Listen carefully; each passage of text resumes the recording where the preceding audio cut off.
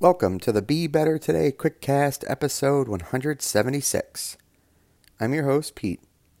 Today's quote comes from a talented writer and, according to her grandson, a terrific grandma, Agnes Farrow, who famously said, "What is Christmas? It is tenderness for the past, courage for the present, hope for the future." As about 2 billion people worldwide, and around 9 in 10 Americans are set to celebrate Christmas, this quote helps keep things in perspective. When you break down the 3 parts of the answer to the question of what is Christmas, you get a glimpse at what your life should be like daily. For the past, find the beauty and exercise forgiveness.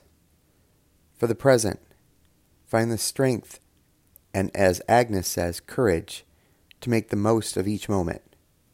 For the future, live with unrelenting, uncompromising hope. Let this spirit capture your soul, always.